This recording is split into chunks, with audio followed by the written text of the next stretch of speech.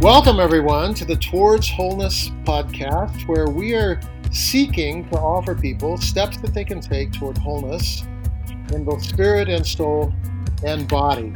Today, I'm privileged to be interviewing guests from both coasts, from Boston and a suburb of Seattle. Bev and Shelton are with us, Bev Emerson and Shelton Oakley, who are both part of Nuance Formation, a diverse group of spiritual directors with backgrounds in entrepreneurship, corporate business, coaching, nonprofit management, and interfaith and intercultural relationships. They're doing a great work, and they've taken their work in helping others to pay attention to what God is doing in individuals and organizational lives and integrated this with conflict resolution learnings pioneered by Essential Partners, which comes out of Cambridge, Massachusetts. And I want to share with you why this matters today. I just read an article this morning when I woke up, something sent to me by a friend. And it's an article written by a conservative theologian. And he essentially says that he's concerned for the future of our American democracy and also concerned for the health of churches. He is in the midst of seeing in many churches a polarization over political issues and theological issues and ethical issues that is so deep and so profound, unlike anything he's ever seen in his 55 years, that he says churches are dividing and people are becoming so tribal that they're finding it impossible to relate to people who, though they share the same faith, have a different political persuasion or a different point of view on some ethical issue, let alone people of different faiths.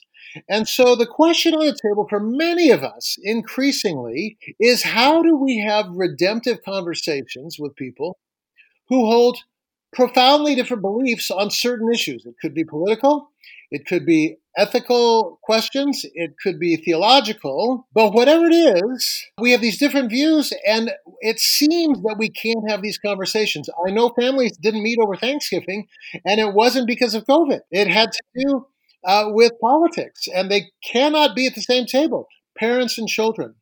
I know people within the church that I lead who are very angry at other people in the same church that I lead because of politics, and they have broken fellowship. Others for ethical issues, others for social issues, others for theological issues, but it's a problem. And so Bev and Shelton are pioneering this work that they've called Kingdom Conversations in order to equip you and I to have conversations that are redemptive. And so I count it a great privilege, Bev and Shelton, to have both of you with me today to talk about Kingdom Conversations. Thanks so much for joining me.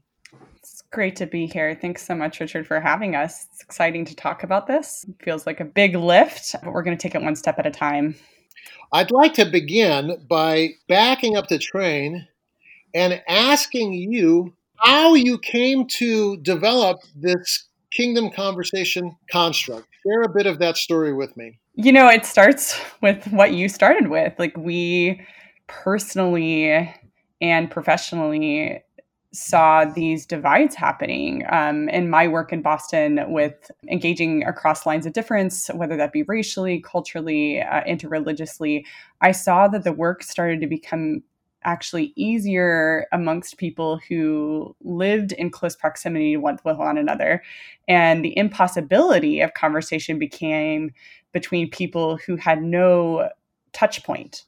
And so it got me curious, because some of those touch points that were lacking in the city of Boston were my family members in Alabama, or friends in different parts of the country who have never had a conversation with somebody in my neighborhood. And I found that I disagreed with them more than I did my Black Muslim friend in Boston. And so just realizing, like, there's something interesting happening here, and there's a gap of conversation and touch point of proximity, and it's creating a massive divide. So essentially, it's because relationships matter, because we're called to be in relationship with God and others and ourselves, and we feel it so deeply. And the only way to really preserve those relationships is to communicate in healthy ways. I think of Priya Parker, who's renowned author of a book called The Art of Gathering. And she's quoted saying, "We stay in places of an unhealthy peace." And I really love that, because it's true. Like, we stay in our comfort zones. We stay in our in our places of peace, and we don't recognize they're unhealthy when we're pointing the finger at other people who have become the target of unhealth. I love that, Shelton.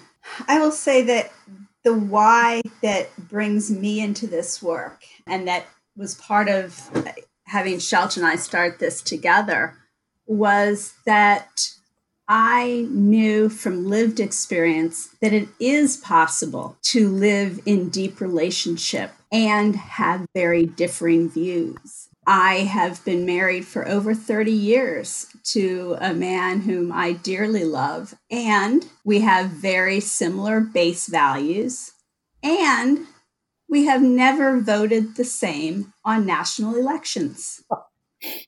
And yet we talk about it. We are able to have conversations, and we are able to go to sleep at night loving each other deeply. And so as I watched this world disintegrate into fractions of all different types, wait, there has to be a way, and started to take a look at what we were practicing at home and how I've changed the way I've looked at conflict over the years. And so that's the why for me, is a deeply personal, it can be done.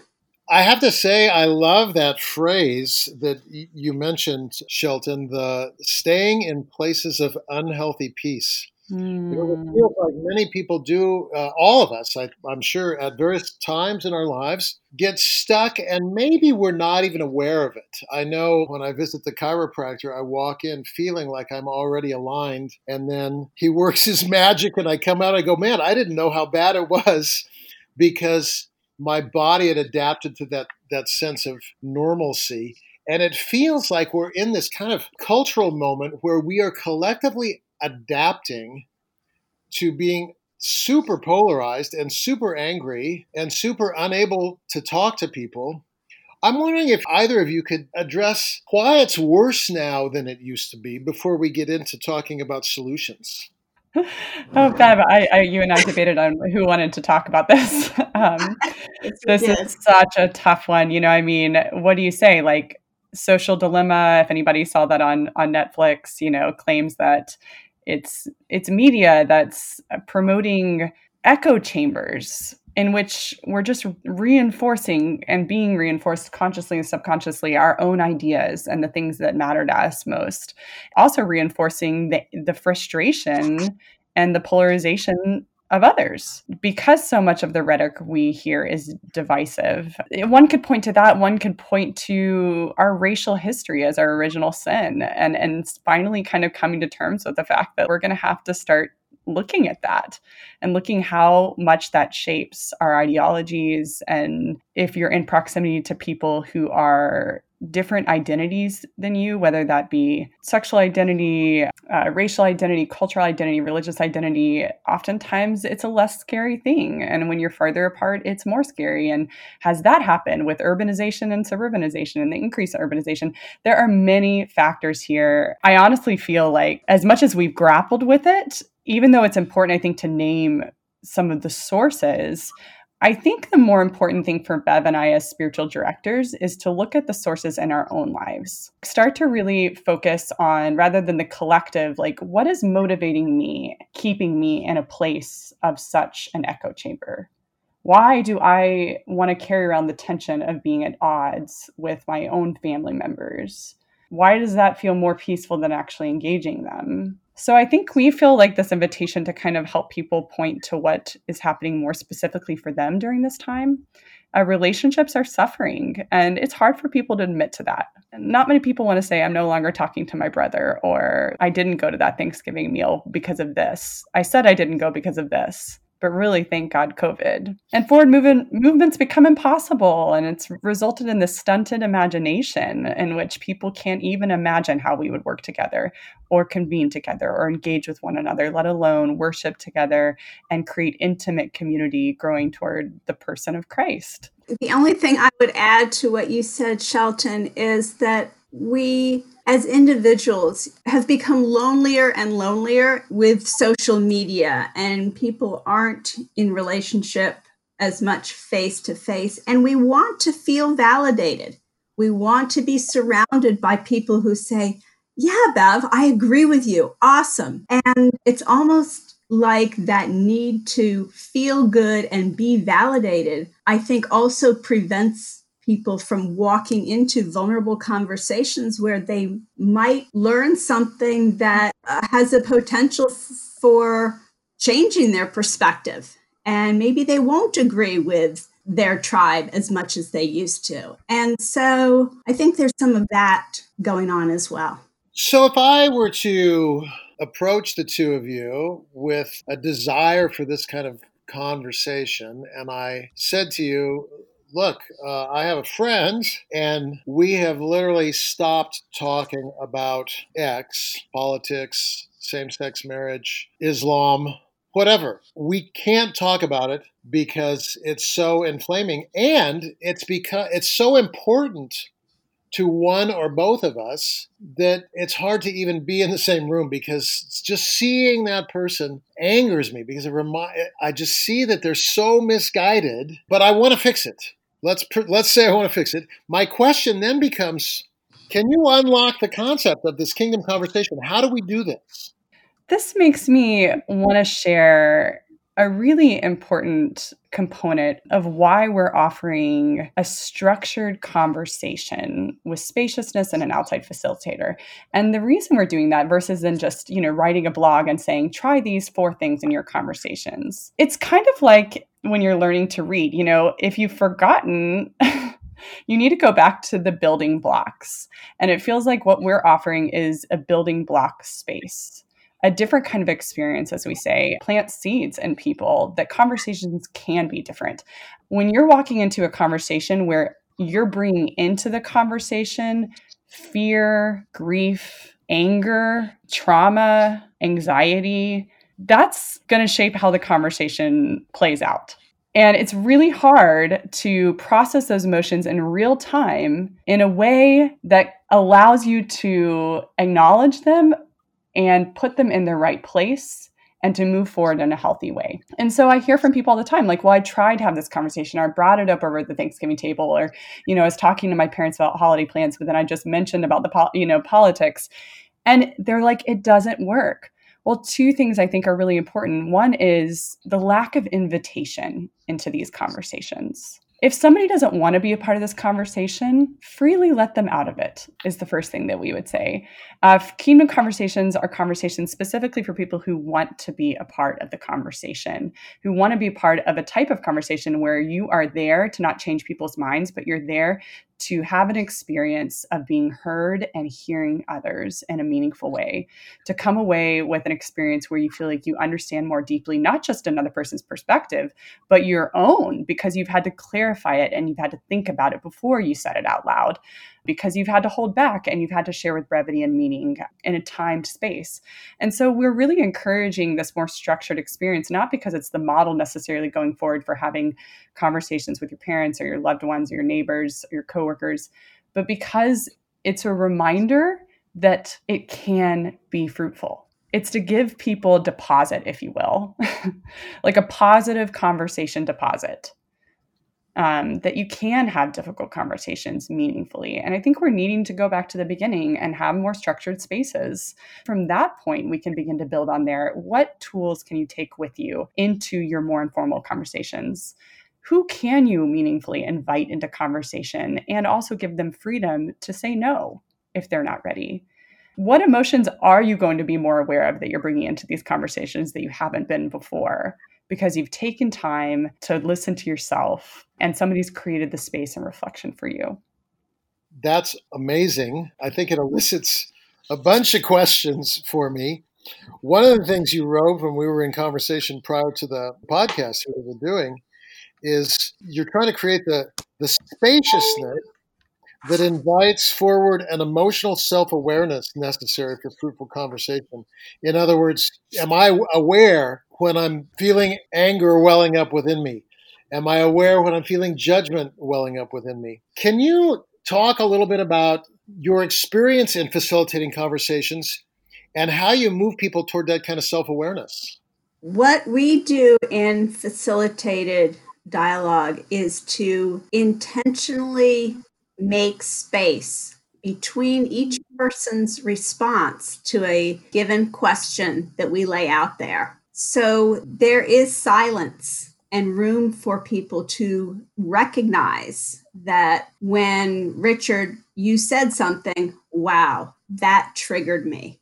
And just having that 2 minutes of silence, which is actually quite a bit of time when you are having, these conversations, allows someone to recognize what they're feeling and also to perhaps go underneath a deeper layer and say, what is that fear about? What is that anger about? And so it's done through intentional use of space and silence that people can hear what their own bodies are telling them sometimes in the middle of these conversations. When their throat's getting tight, when their stomach is thunking, we give them space and we recognize that in that space, something really special happens that can help propel conversations forward out of that emotional understanding. I love that link that you just made, Bev, between the body and the soul and spirit. What you articulated was that there's a physiological reaction that happens. And I just echo that so wholeheartedly. I know throughout the election cycle, there have been periods when I would be watching the news on TV. I could feel my heart just starting to thump, and I have one of those watches that tells me my pulse. And it could be up to 103, and I'm just sitting there watching the news. And I think to myself, what on earth is going on? But it is this physiological response that is kind of it's like a warning light on a car or something. It's like something is going on there. And so my follow-up question is, when we feel these physiological responses happening in us, is it a fight or flight thing? And flight doesn't feel very king to me, and fight doesn't feel very king to me either. What do I do with that when that's arising? If that makes sense as a question? Yeah, that makes complete sense, actually. So, some of what you're describing, right, is that impulse reactionary moment when we feel that threat. And threat feels like a hard word, right? But that's oftentimes what our body is responding to, is something feels like something's crossed us and our comfort zone, and our bodies take over, right? And so in conversation, a lot of the time people get into a conversation, they think, I'm talking about this issue. But really, as Brené Brown says, we're emotional beings that sometimes think. We're emotionally having conversation with one another. We're having conversation with one another's emotions, and we're putting words to it. And so what do you do in this moment other than fight, flight, or freeze? You acknowledge. That really is, I think, what we're offering to people, is to make that mind, body, spirit connection, and to realize that when Paul talks about the fruit of the Spirit, and we try to apply that applicably to these difficult conversations, we can't just decide by sheer will to be patient or to have self-control. There are many, many, many steps in between there. And the many steps in between are to practice over and over and over again, acknowledging the emotions, the physical symptoms that are coming up. And what happens after you do that a number of times is you begin to expect them. And that expectation actually prepares you better in these conversations. So once you notice it more quickly, you can acknowledge it and then place it in its rightful place. I oftentimes like to even imagine myself, or say as a facilitator, you had that emotion.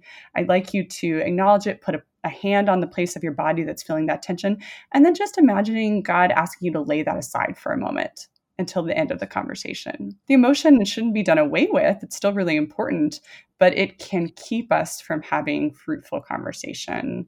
And it can also mislead us, right? We think we're talking about this really important thing that's really important to us, but we're really talking about our pain. We're talking about our lack of belonging.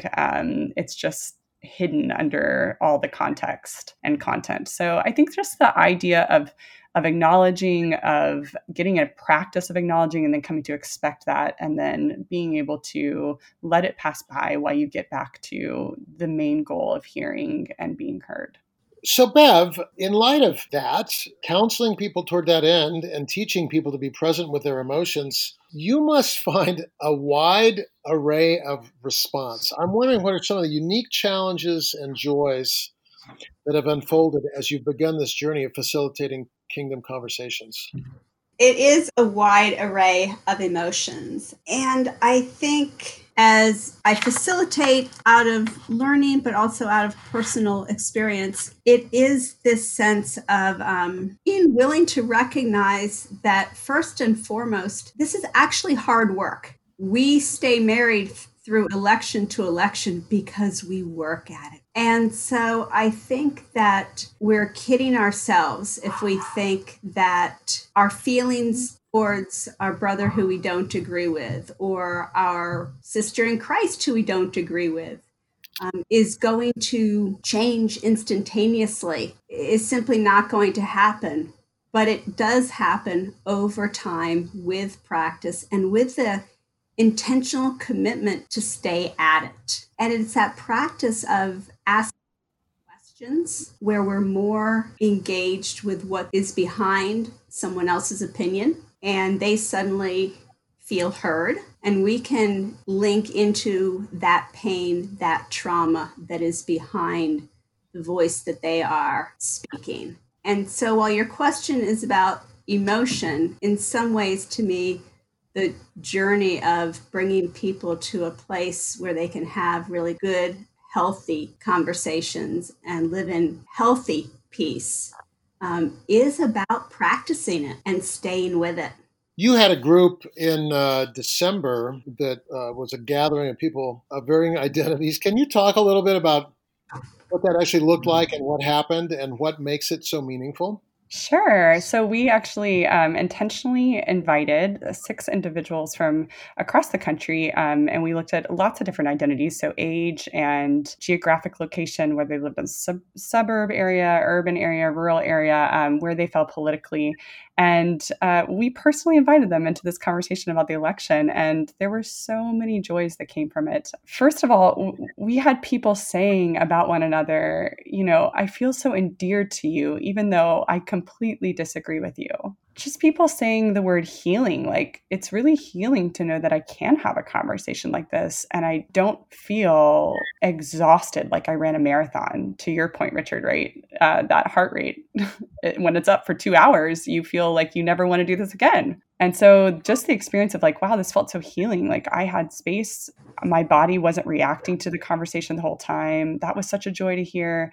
One of our favorite things that came out of that conversation was at the end, and one of the young men, he just said, man, I'm leaving feeling so curious and wishing we had a lot more time to talk. Like we just got started and this has been so great. And I have much more knowledge of even where I sit in this and the tension that I really feel rather than just proving my point. That was one of our favorites, to be honest with you, Richard, because that's one of our goals, right? Is we want people to leave with curiosity, and it's funny because it can feel like a dissatisfying emotion of like, well, I want more. And we're like, that's great. If we could all leave these conversations feeling like you want a little bit more, can you imagine what would come of that? And can you imagine what fruitful ideas and collaborations could come of people wanting to hear more and being even more curious? So those are some of the joys that honestly we just get to sit and bask in and be like, man, God's present here. This is cool. So we've been creators of this to some degree, but we've borrowed from a lot of people's wisdom who've been doing this work for a long time. And in a lot of ways, we've been receivers and witnesses to just how powerful it is when we hold a tight space and really encourage people to slow down. I love the word awakening and the word curiosity that seem to be fruits of what happens when people come together with this intent. So as we kind of wrap this up, my hope would be that there would be people asking the question, how can I take a step toward this kind of a conversation? What do I have to do? Do I contact you? Is there a book that you want me to read? What next steps can people take to become participants in these much, much needed conversations so that we can move toward, once again, reconciled relationships of understanding? Richard, we would love to engage with people across this, and we welcome them to contact us individually. You can let our emails be known. We will also have up on the Nuos Formation website a landing page where people can actually sign up to participate in these dialogues that we will be scheduling in next year. And they'll be able to choose what conversation they want. Do they want to talk about politics? Is it more around COVID and masks and safety and family discussions that they want to have? So all of those will be available for people to do as next steps. If you're part of a church and you have a small group that wants to have a conversation like this, if you want to have somebody facilitate this for your family, we want to make ourselves available for something like that. This isn't going to start on the grandstand stage. This is going to start in each of our homes.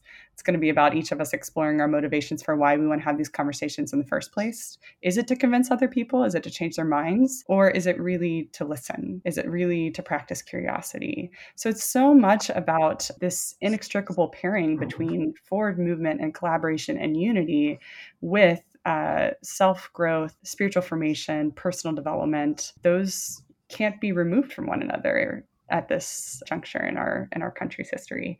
And it's time for individuals to kind of step up and say, I want to be an initiator of this type of conversation. We want to have an experience of something different. And so it could be, like Bev said, you signing up for an individual conversation, or you foresee a conversation that could be had in one of your communities. And we're willing to do that, even in a workplace. And even it's about an issue that's very internal in your business. How do you have a conversation that's equitable? Maybe it isn't so heated, but maybe it's easy for people to dominate. We're about that work too. I mean, I love that.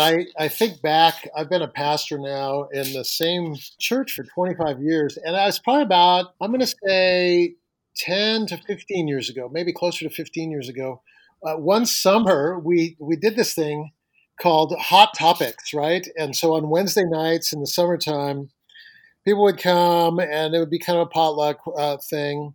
And one week we talked about gun control. And one week we talked about same-sex marriage. And one week we talked about gender identity issue. And another week we talked about environmentalism. And another week we talked about consumerism. And I got to say to you, 15 years ago, it was fun and redemptive, but it was like pre-Facebook, pre-Instagram, pre-social media. And it felt like we had a muscle then collectively that we don't have now. And you had mentioned at the outset The Social Dilemma film. I would really recommend people watch that so that we can see how really we have been not only mentally rewired, but even in a sense physiologically rewired in ways that move us toward tribalism. And what Shelton and Bev are doing is they are giving us tools to swim upstream against that tribalism, so that we can once again sit down with people of differing worldviews and be not only charitable, but learn along the way and deal with the uncomfortable emotions that sometimes ensue. This is a much needed conversation. And so I want to thank both of you for taking the time today to be with us. And I do have more questions about your larger ministry of Nuos Formation. So I hope we can have you back sometime a little bit later in 2021 for that conversation as well. We would love that. And I know we just kind of hit the tip of the iceberg, and it was really, really meaningful to do so. So get in touch with us with questions. We want to have these conversations with you. The information about Kingdom Conversations will be in the notes here for this particular podcast. And Bev, thank you. Shelton, thank you. And thank you, listeners, for joining us today on the Toward Wholeness podcast. We'll see you next time.